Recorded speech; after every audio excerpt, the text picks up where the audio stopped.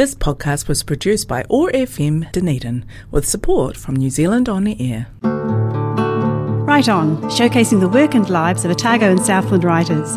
Tune in for news and interviews with your local writers on the second Wednesday of every month from noon till 1 and repeated the following Sunday at 11am. Right On with Vanda Simon, brought to you by the New Zealand Society of Authors and kindly sponsored by the great team at Otago University Press. The University Bookshop is evil because it tempts me so with its otherworldly, picture-perfect, just smell those books and breathe atmosphere, with its staff who entice me with, "Oh, look, have you read this? Or have you seen that? And we know you need this." With its cruelly situated right at the front so you trip over at New Zealand New Releases table, and worst of all, with the irresistible treasures in Book Lovers Corner. The University Bookshop is evil. You have been warned. Good afternoon and welcome. You're listening to Otago Access Radio and Right On with Vanda Simon, the show of the Otago Southland branch of the New Zealand Society of Authors and sponsored by that great team at the University Bookshop. It's quite a lovely wintry day today, so what better way to spend it than listening in to an hour in the wonderful world of books. Lindy Cameron is the publisher of Clandestine Press, which is an Australian-based independent publisher, and they've recently produced Dark Deeds Down Under, a crime and thriller anthology, which is edited by Craig Sisterson. Now, Dark Deeds Down Under is a dark collection of short stories written by New Zealand and Australian crime writers, including a little number by yours truly. So, Lindy, welcome to the show. Thanks for having me. Now, Dark Deeds Down Under is a bit of a first. It's a short story collection with Australia and New Zealand writers combined. So how did this idea come about? Well, I've got a couple of friends who are colleagues. They work with me, for me, around me. And we had this 3-month imagination binge where we kept coming up with ideas for anthologies of every different kind. Finally had to give up on the idea because it would have cost about $100,000 to finance them all. But one of the ones that stood out was the notion of having a crime fiction anthology with Australian writers. And then I thought, well, I know quite a few Kiwi writers as well. And I thought how fabulous it would be to cross the ditch and see if I could get a combination of authors. And the next idea that I had was to ask published authors of with series characters if they would actually give us a short story involving their series character.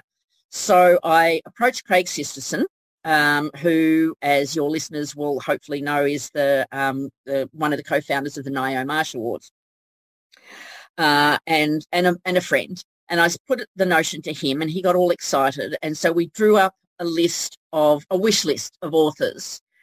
And we thought a wish list of authors with series characters and then a wish list of authors with non-series characters in case all the series characters authors said, oh, I can't do that. I couldn't do that, possibly do that with my, ongoing character.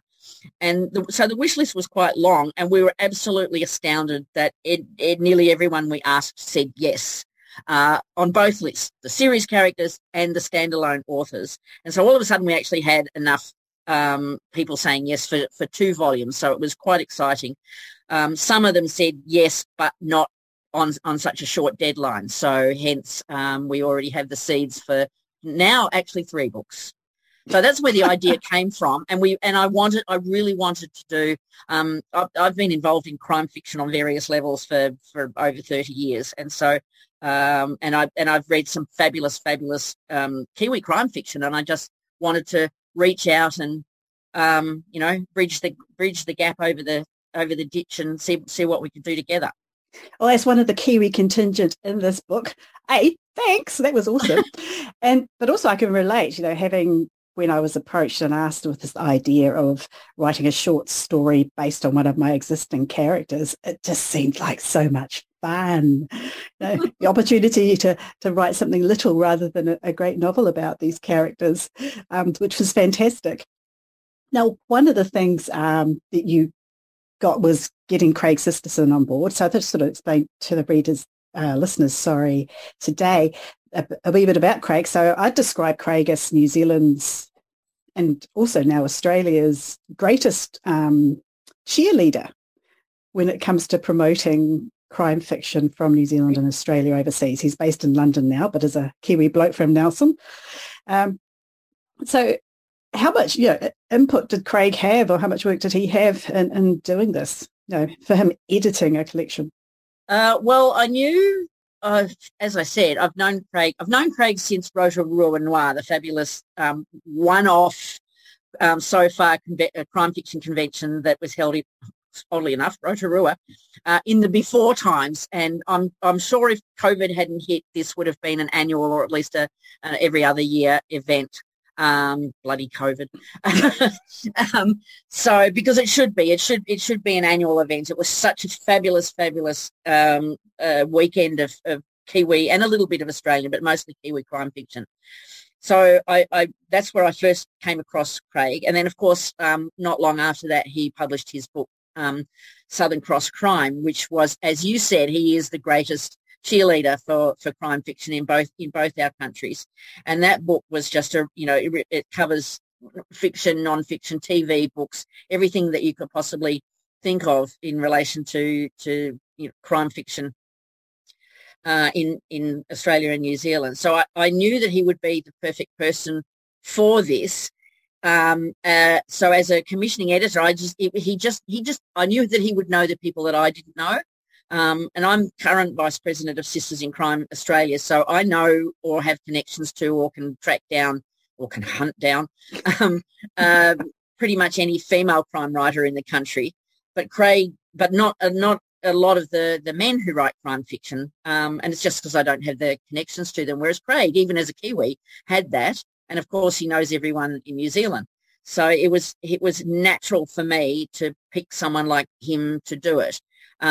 This would sometimes be something I would have done myself, like I would have done the editing of it myself, but I wanted to have that broader connection and have the fact that the Australian publisher was publishing it, but a Kiwi writer and editor was the commissioning person from it. So even right from the get-go, I wanted to be a cross Tasman project. So yeah, so he reached out and he found people that I didn't know about, some Aussies that he had good contacts with, and the extraordinary collection of New Zealand writers we've got in this first book, and that we've got lined up for the second one as well. He was just the perfect person to do it. Now, one of the things that really struck me about this collection too is that you have quite a range of writers, from those at the very beginning of their careers through to some like really huge names. There was that a conscious decision to do that? Yes, it was. So as I said, what we wanted to do was the idea in the first place was to get stories from people who are well established, so that they had a serious character, so that you could recognise, like your character, and it's already been in several books. We wanted a short story with her. And, get a short story from Kerry Greenwood, for instance, for either from Phryne or Corinna, and we were lucky enough to get a Corinna short story. But also to have someone like Gary Disher say yes as well. But the concept was, the whole time, was to be able to take the newer emerging, or even in a couple of instances, debut crime writers, and give them a chance to be in a collection, to be in the, I don't know, on the stage, in a sense, with writers that other Australians, other New Zealanders, and even UK writers might know. And so someone who in the UK who might pick up the book because Kerry or Gary Disher's in it will get to read Danuka McKenzie, who's just had her first book out, or other people like that. So yes, it was definitely part of the deal to do a really good mix of emerging, debut, and really well-established writers, with the hook being the short stories with characters that people know, but also to have it as even as a distribution as we could, as of women writers, male writers, writers of different cultural backgrounds, all of the diversities that we possibly could. So we're trying to do that as well for every volume that we do.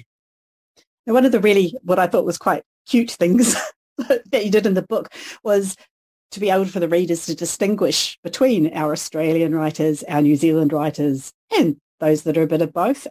Tell us about what you did there. Well, I've start again.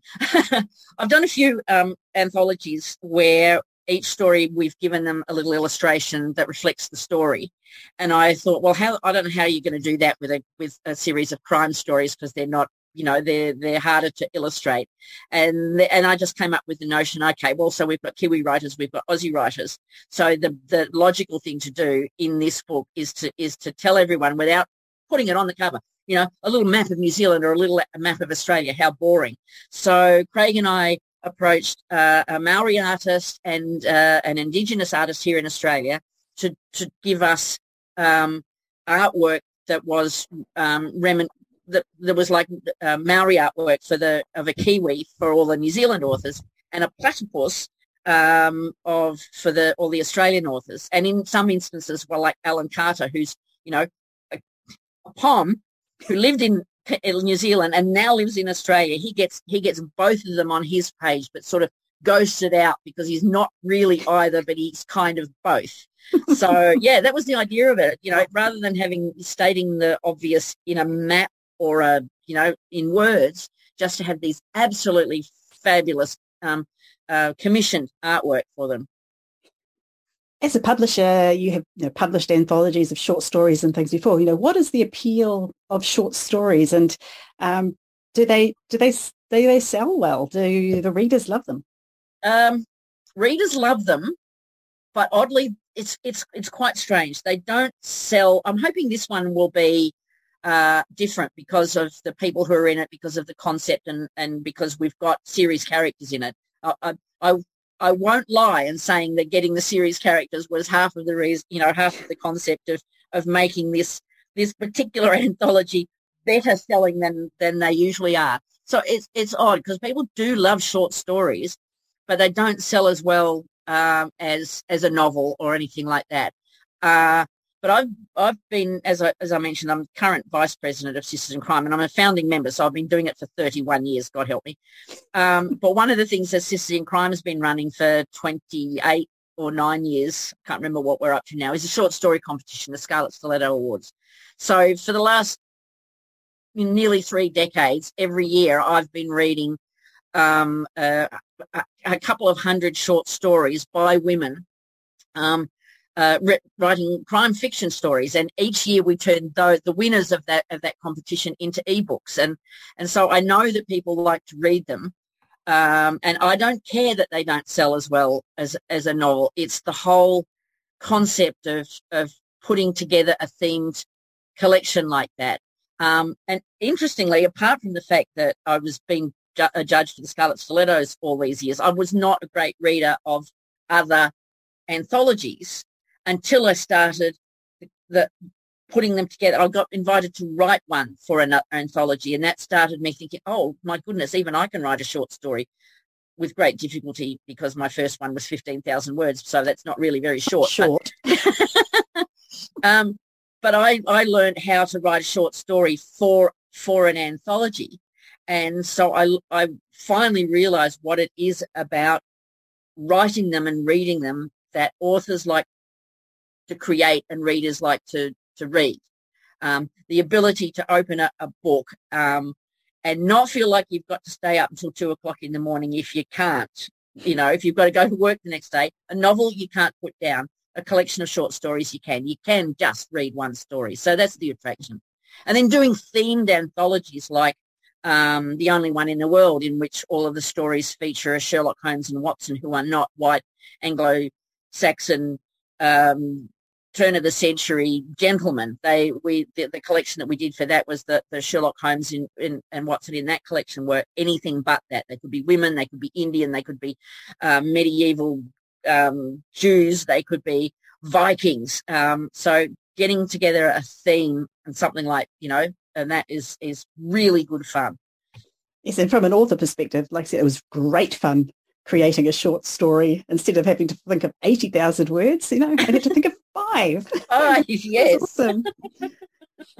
So this is an anthology of New Zealand and Australian crime writers. How do you feel that New Zealand and Australian crime writers, fit globally? Are we being recognised out there in the greater world? We are on an individual level, but we're not. I don't think we are yet as a collective. We need a nickname like Scandi Noir, I think, to actually do it. And I honestly think that it is something that we could and should do together, at least to start with, because working together, I mean, neither of our audiences are huge. So the Australian book reading audience is small. The Kiwi one is even smaller. But together we could, at home, for our own readers.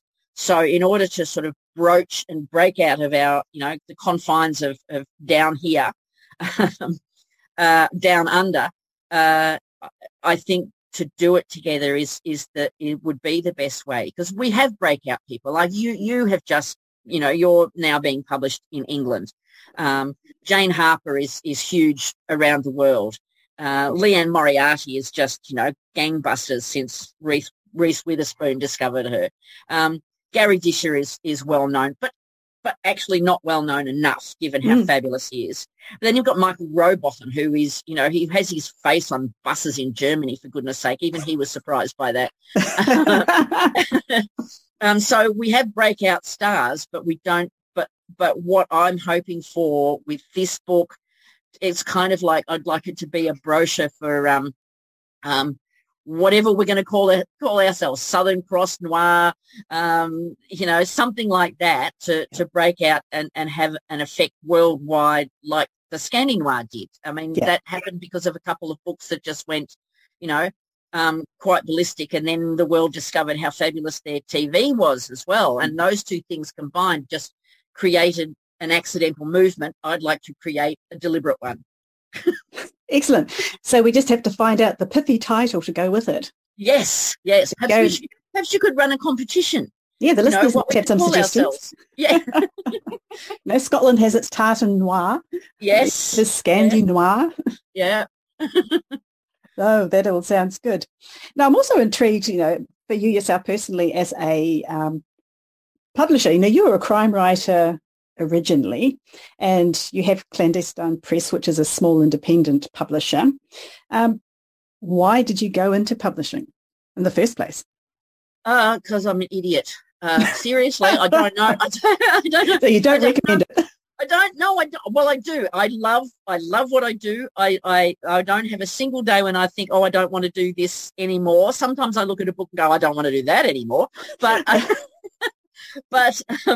I absolutely love what I do on a day-to-day basis. I love, finding new authors and sending them out into the world. I like, rescuing other authors from they might have been a mid-list author with one publishing company and they've just been abandoned by that publishing company because they're not selling enough for them. They sell perfectly well for me. So I like to give some writers the chance to do something else other than what they are known for. So, for instance, the entire world knows who Kerry Greenwood is because of Phryne Fisher, but her publishers didn't want to publish her ancient Greek novels because they thought that readers would get confused. They don't give readers much credit, do they? They don't. So because of that, I am blessed with the fact that I have 4 of Kerry Greenwood's ancient history novels on my books. So, I decided to start a publishing company for 2 reasons. One, because a publisher that I and a couple of my other writer friends had dealings with and were big enough to know better, weren't looking after their authors very well. And so we would also always joke, if I ever have the time or the inclination or the money, I'm going to start my own publishing company. And we'd all say, let's start our own and just do it for ourselves. And then I had read Kerry Greenwood's Medea, and she's a friend of mine, so I just said to her, if I ever start a publishing company, would you let me republish these books because they were out of print? And she said, of course, darling. And so 12 months later, in I kid you not, in the middle of the global financial crisis, I thought, I know enough to start a publishing company. What I don't know, I know people who can. So, I can't do cover design to save my life, but I can do basic book design for novels. And so I knew the people who could do what I didn't. And so I went back to Kerry and said, I really would like to do this. Would you let me publish your Delphic Women trilogy as the first of the books I put out? And she said, of course. I was serious, but Lindy, I do have one in this bottom drawer that I prepared earlier that no one else has ever wanted. And so that's what I launched with, a book that she had written about ancient Egypt that no one else wanted. So that's how it came about. And here I am 12, some have lost track, 12 years later, still going strong. I've published, I did get to publish her Delphic Women trilogy, so I am the publisher of Medea, but it is why I started MySpace. I was appalled that book was not still in print. So... So that's how it started. But because I was, even though I started with historical fiction, it was crime that I always wanted to do. As I said, I've been a member of Sisters in Crime forever. It is my choice of reading pleasure. I write it myself, and so I just went on the hunt for new crime fiction. So in this current environment, you're a small independent publisher, and we see in the news, particularly at present, the big global giants trying to merge and take over the world, etc., etc. What do you see as the actual advantage of being a small publisher? Well,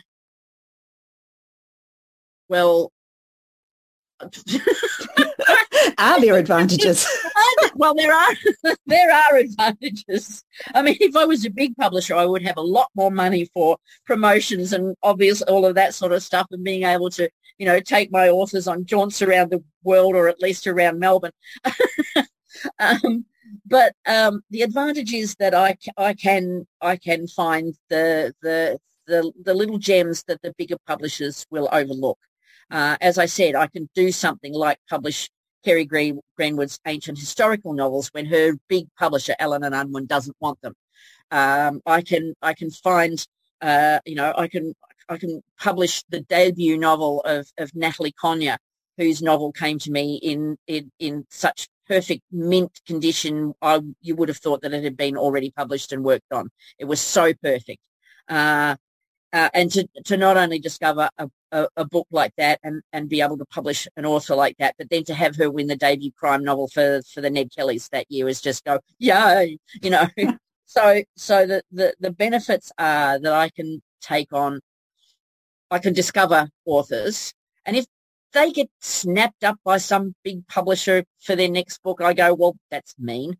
But on the other hand, I'm also really happy for them. Yeah. Because, if originally I would say to authors, you give me your first book, you give me that sort of, and if you go on to make bigger and better deals around the world, then, more power to your writing thumb.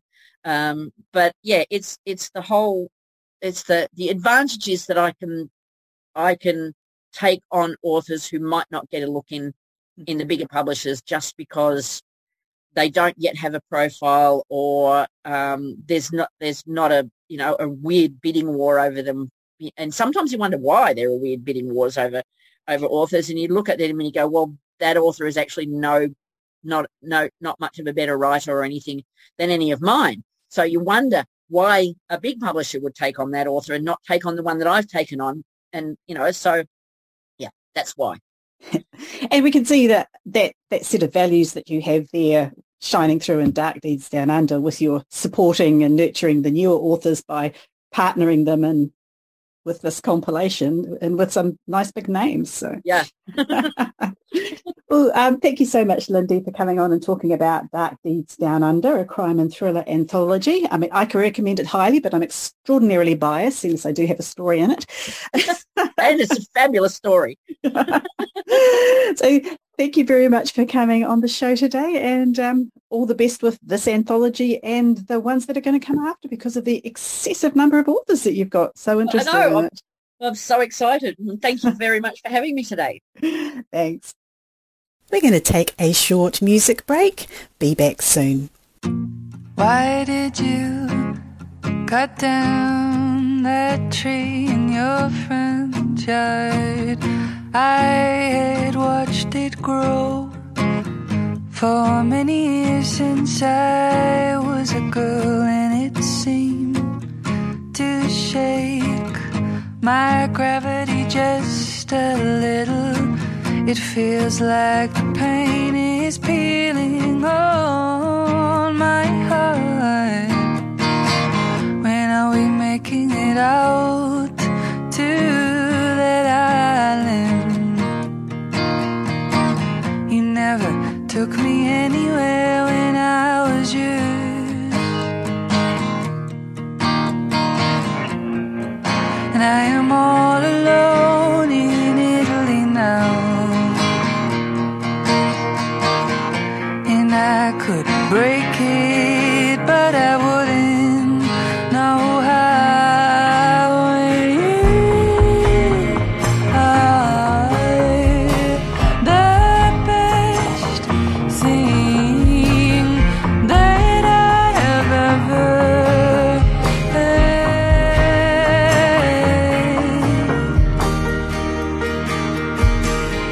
Tried to make it to the carnival, tried to bake it into a pie, while you were up there with Artemis.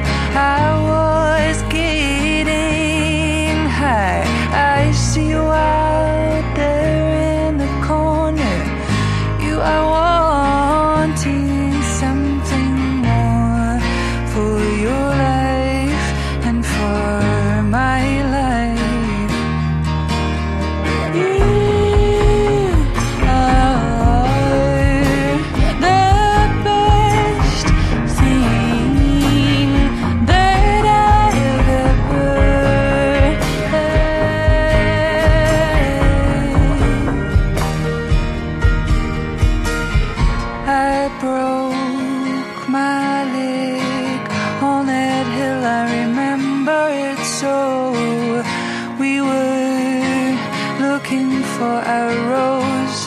Looking for something closer to the edge of all that I am.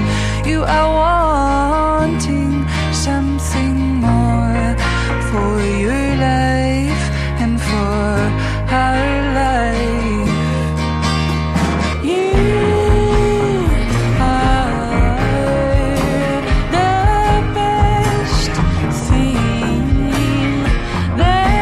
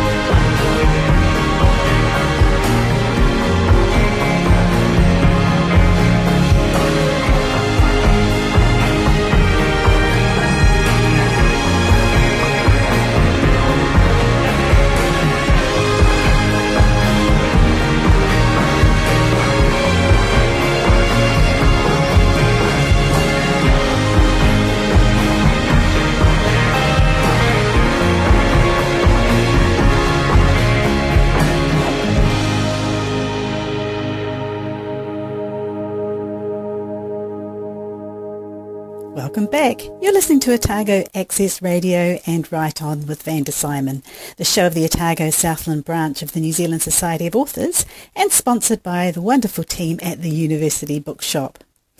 Well, during my chat with Lindy Cameron, Craig Sisterson's name came up a couple of times. Last year I got to interview Craig about his book Southern Cross Crime, which was launched in the midst of the COVID pandemic lockdowns. Now, it's a fascinating book about New Zealand and Australian crime fiction writers, and even I get a mention, which is an honour and very, very cool. Here's that interview. Craig Sisterson is a Kiwi living in London, and in writing, and particularly crime writing circles, he's known as New Zealand crime fiction's biggest cheerleader. And not content to just support Kiwi crime writers, he did something practical about it and founded the Ngaio Marsh Awards for crime fiction. He's recently published his own non-fiction book, Southern Cross Crime, which features a number of Dunedin writers and which has been shortlisted for the Crime Fest HRF Keating Award. Craig, welcome to the show. Kia ora, Vanda. Thanks so much for having me. And welcome from London, yes. So far away. I think you're my furthest travelled guest so far. Yeah, well, someone who's from close to home, but just happens to be far away right now. So I got him marooned over here. So how did this fascination for you and New Zealand crime fiction start? Well, if we're just talking about crime and mystery fiction in general, I've loved that since I was a kid with the Hardy Boys and Sherlock Holmes and Agatha Christie and things like that. But when it comes to New Zealand crime, I'd read a tiny little bit, like a Paul Thomas novel, and there was a Nigel Latta one and a couple of others, Simon Snow's Devil's Apple, I think. But it wasn't until late 2008, and I'd done a year-long round-the-world trip, backpacking through Latin America and travelling through Europe and North America. And the very first weekend I came back, I went to the Papatoetoe Library in South Auckland because I was staying with someone in South Auckland for a couple of weeks till I got my own flat. And when I walked in, I saw just looked at the array of recently returned shelves. And there was a couple of books that caught my eye that I thought looked really interesting, authors that I hadn't heard of. They had kind of crimey kind of covers, and picked up and read the back cover blurb and thought, oh, these sound really cool. So I got them out. And one was Cemetery Lake by a Christchurch author called Paul Cleave, and the other one was The Ringmaster by a Dunedin author called Vanda Simon that you might have heard of. and it was just really struck me because I really loved both the books. I thought they were both really excellent. And on that year-long round-the-world trip, I'd been reading a lot of crime fiction because I think sometimes people don't get the scale of South America. It's not like half of the Americas. It's significantly larger than North America. And so we were doing 24-hour bus rides in Argentina to go between places and things like that. So you would stock up on a couple of books to read on the way. And I would always get the crime novels from the kind of English language book exchanges at the hostels. So I was reading Michael Connelly and Mark Billingham and Val McDermott and Ian Rankin and John Grisham and people like that. And so it struck me that these two New Zealand crime novels were like, they stood shoulder to shoulder with a lot of the overseas stuff I'd been reading. And also, just before I'd come back, I'd had a conversation with some Canadian crime writers in an event in Canada, which I just happened upon spontaneously by chance in Vancouver.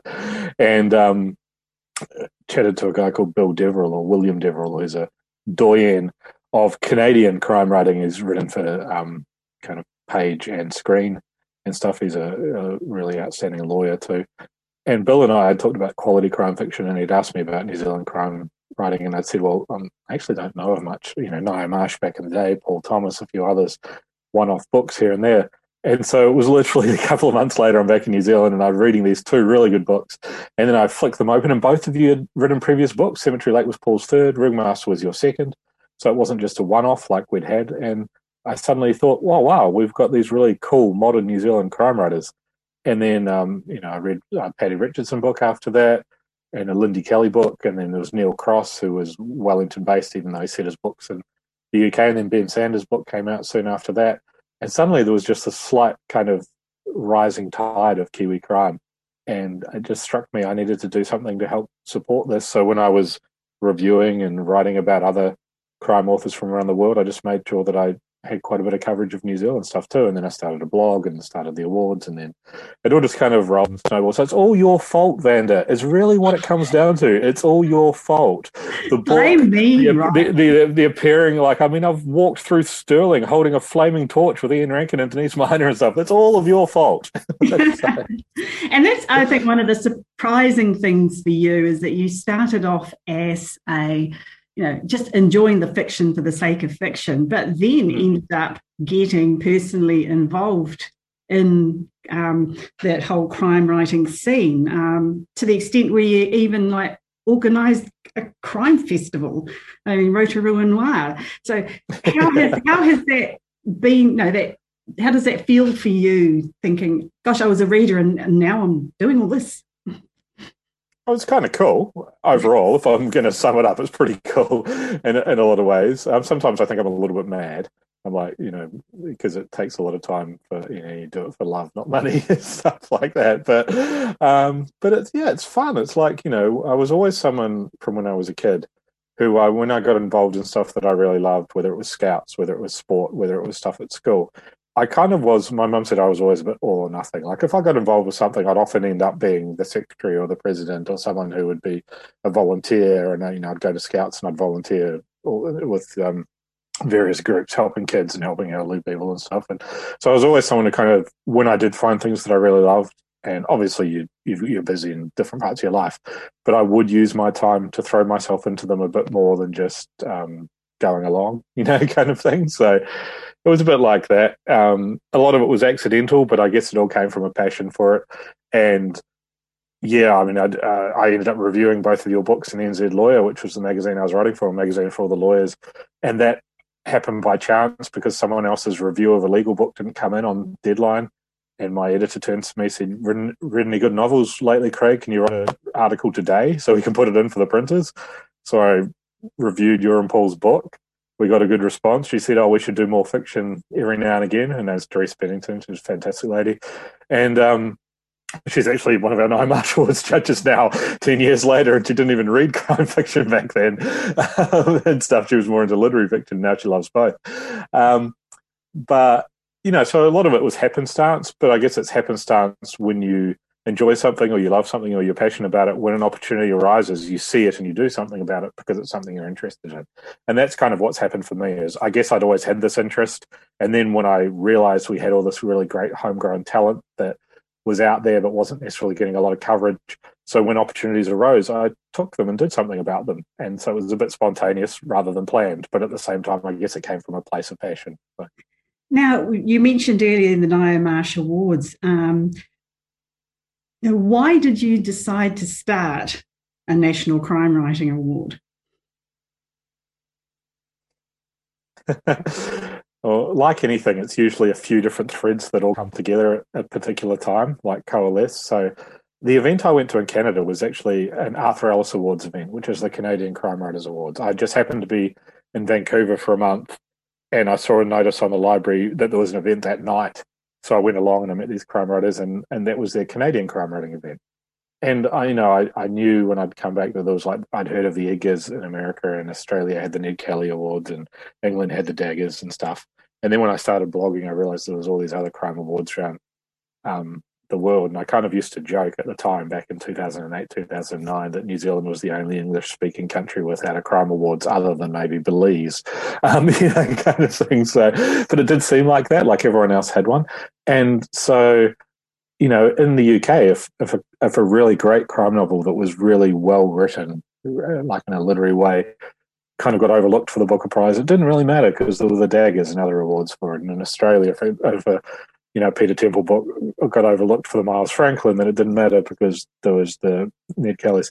But we didn't have anything like that in New Zealand. And the more I reviewed and the more I started reviewing for newspapers and magazines, not just NZ Lawyer, but others, and interviewing authors as well, I just kind of got this growing sense over about 12 or 18 months. So there was this real gap that needed to be filled. And we did have genre fiction awards. There was there's the Sir Julius Vogel Awards for science fiction and fantasy, and the Romance Writers of New Zealand had a really great conference. I kind of looked at them and went, okay, well, crime does seem to be a gap. It's hugely popular all around the world. We've got these really high quality crime writers coming through, and there's kind of not as much there for them as there would be if they were overseas, whether it's events or whether it's awards or an organization, kind of, and things like that.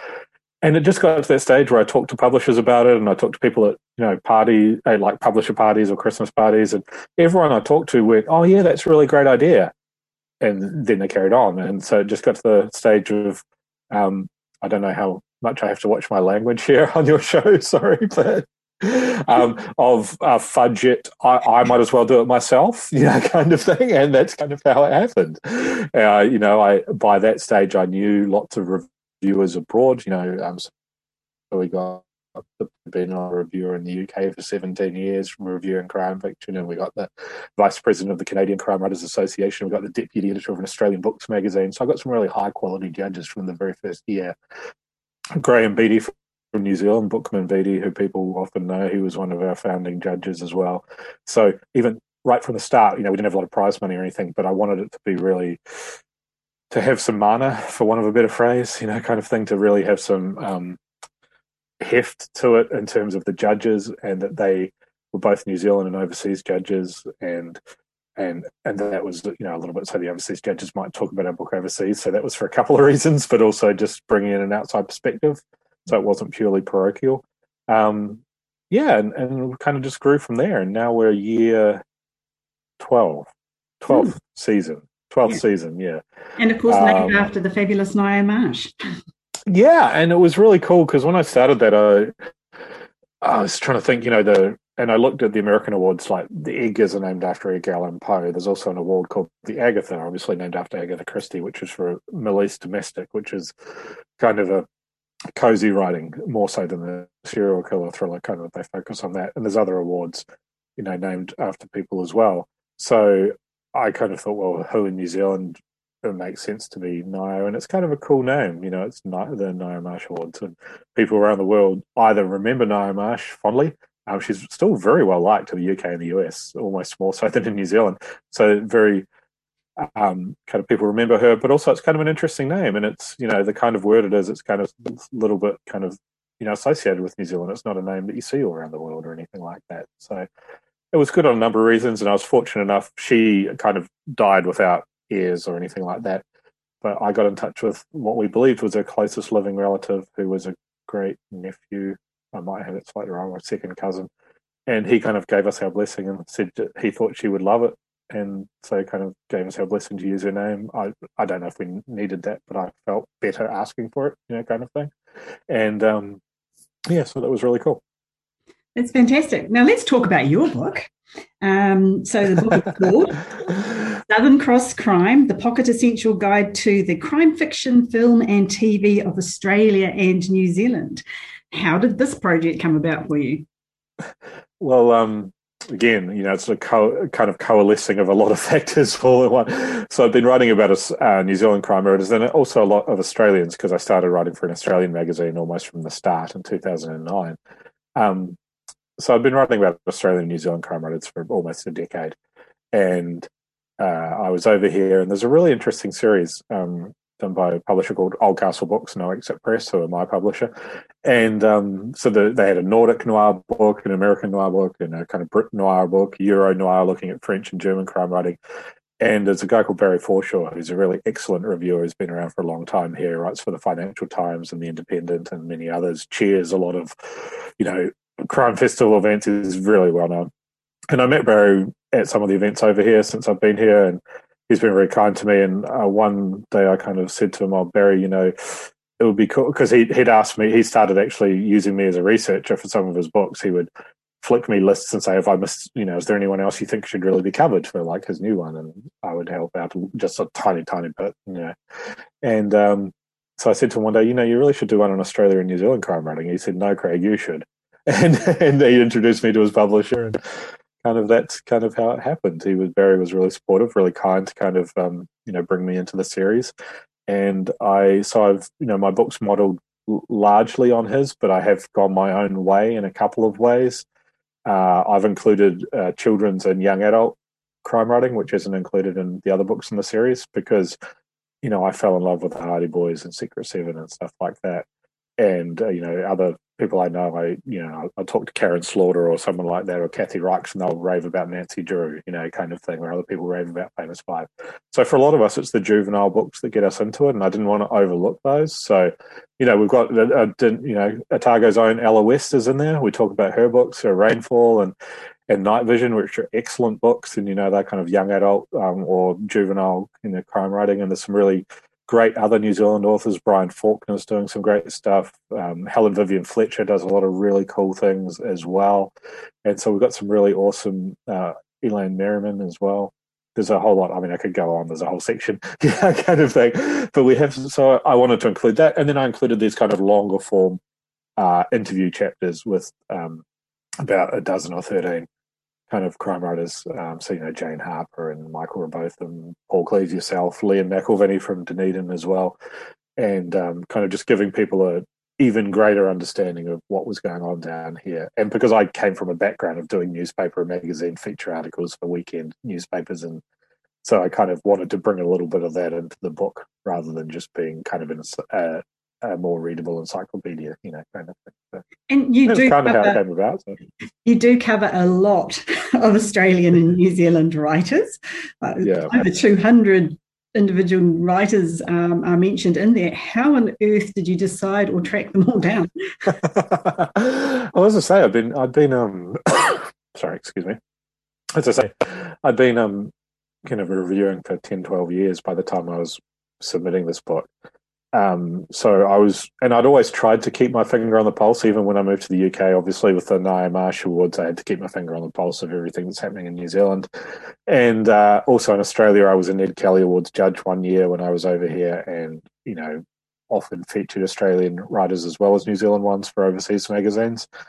And so I kind of already had a decent working knowledge of a lot of it. I could write down a few hundred authors, a couple of 300. And then I, did some research to find ones that I wasn't aware of.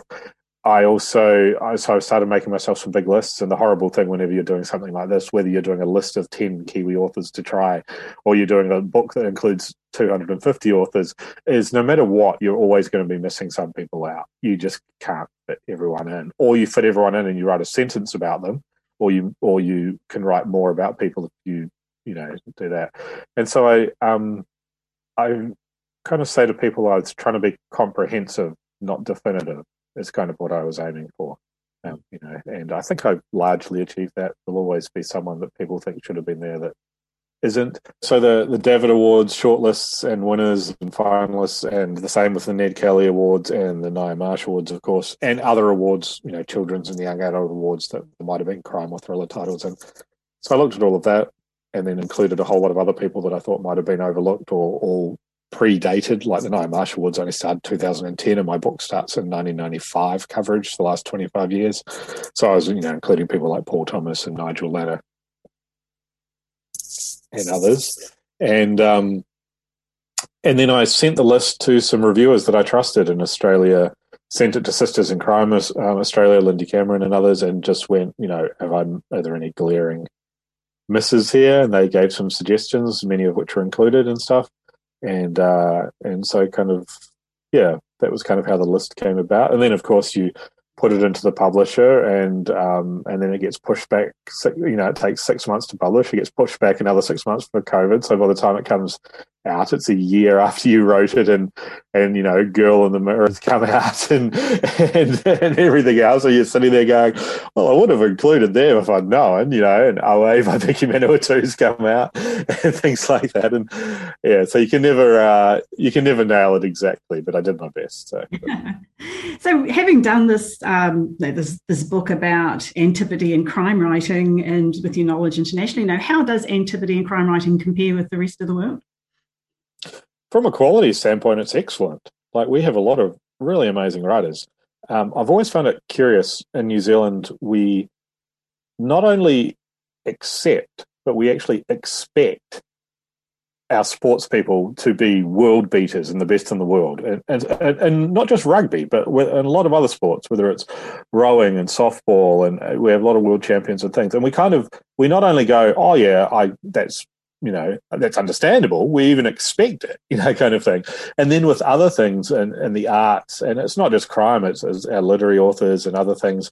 And prior to Lord of the Rings and other things, we were about the same with our film, and we've been the same with our music, though that's got better over the years as well, over the course of my lifetime, is that we almost think there's this kind of underlying thing that stuff from overseas is automatically better than ours. And it's just simply not the case.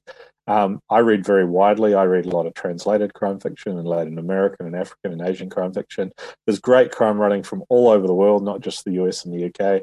And Australia and New Zealand is incredibly strong. We have some amazing writers, which doesn't surprise me in hindsight, though at this time I didn't know we had many when I started doing this 12 years ago.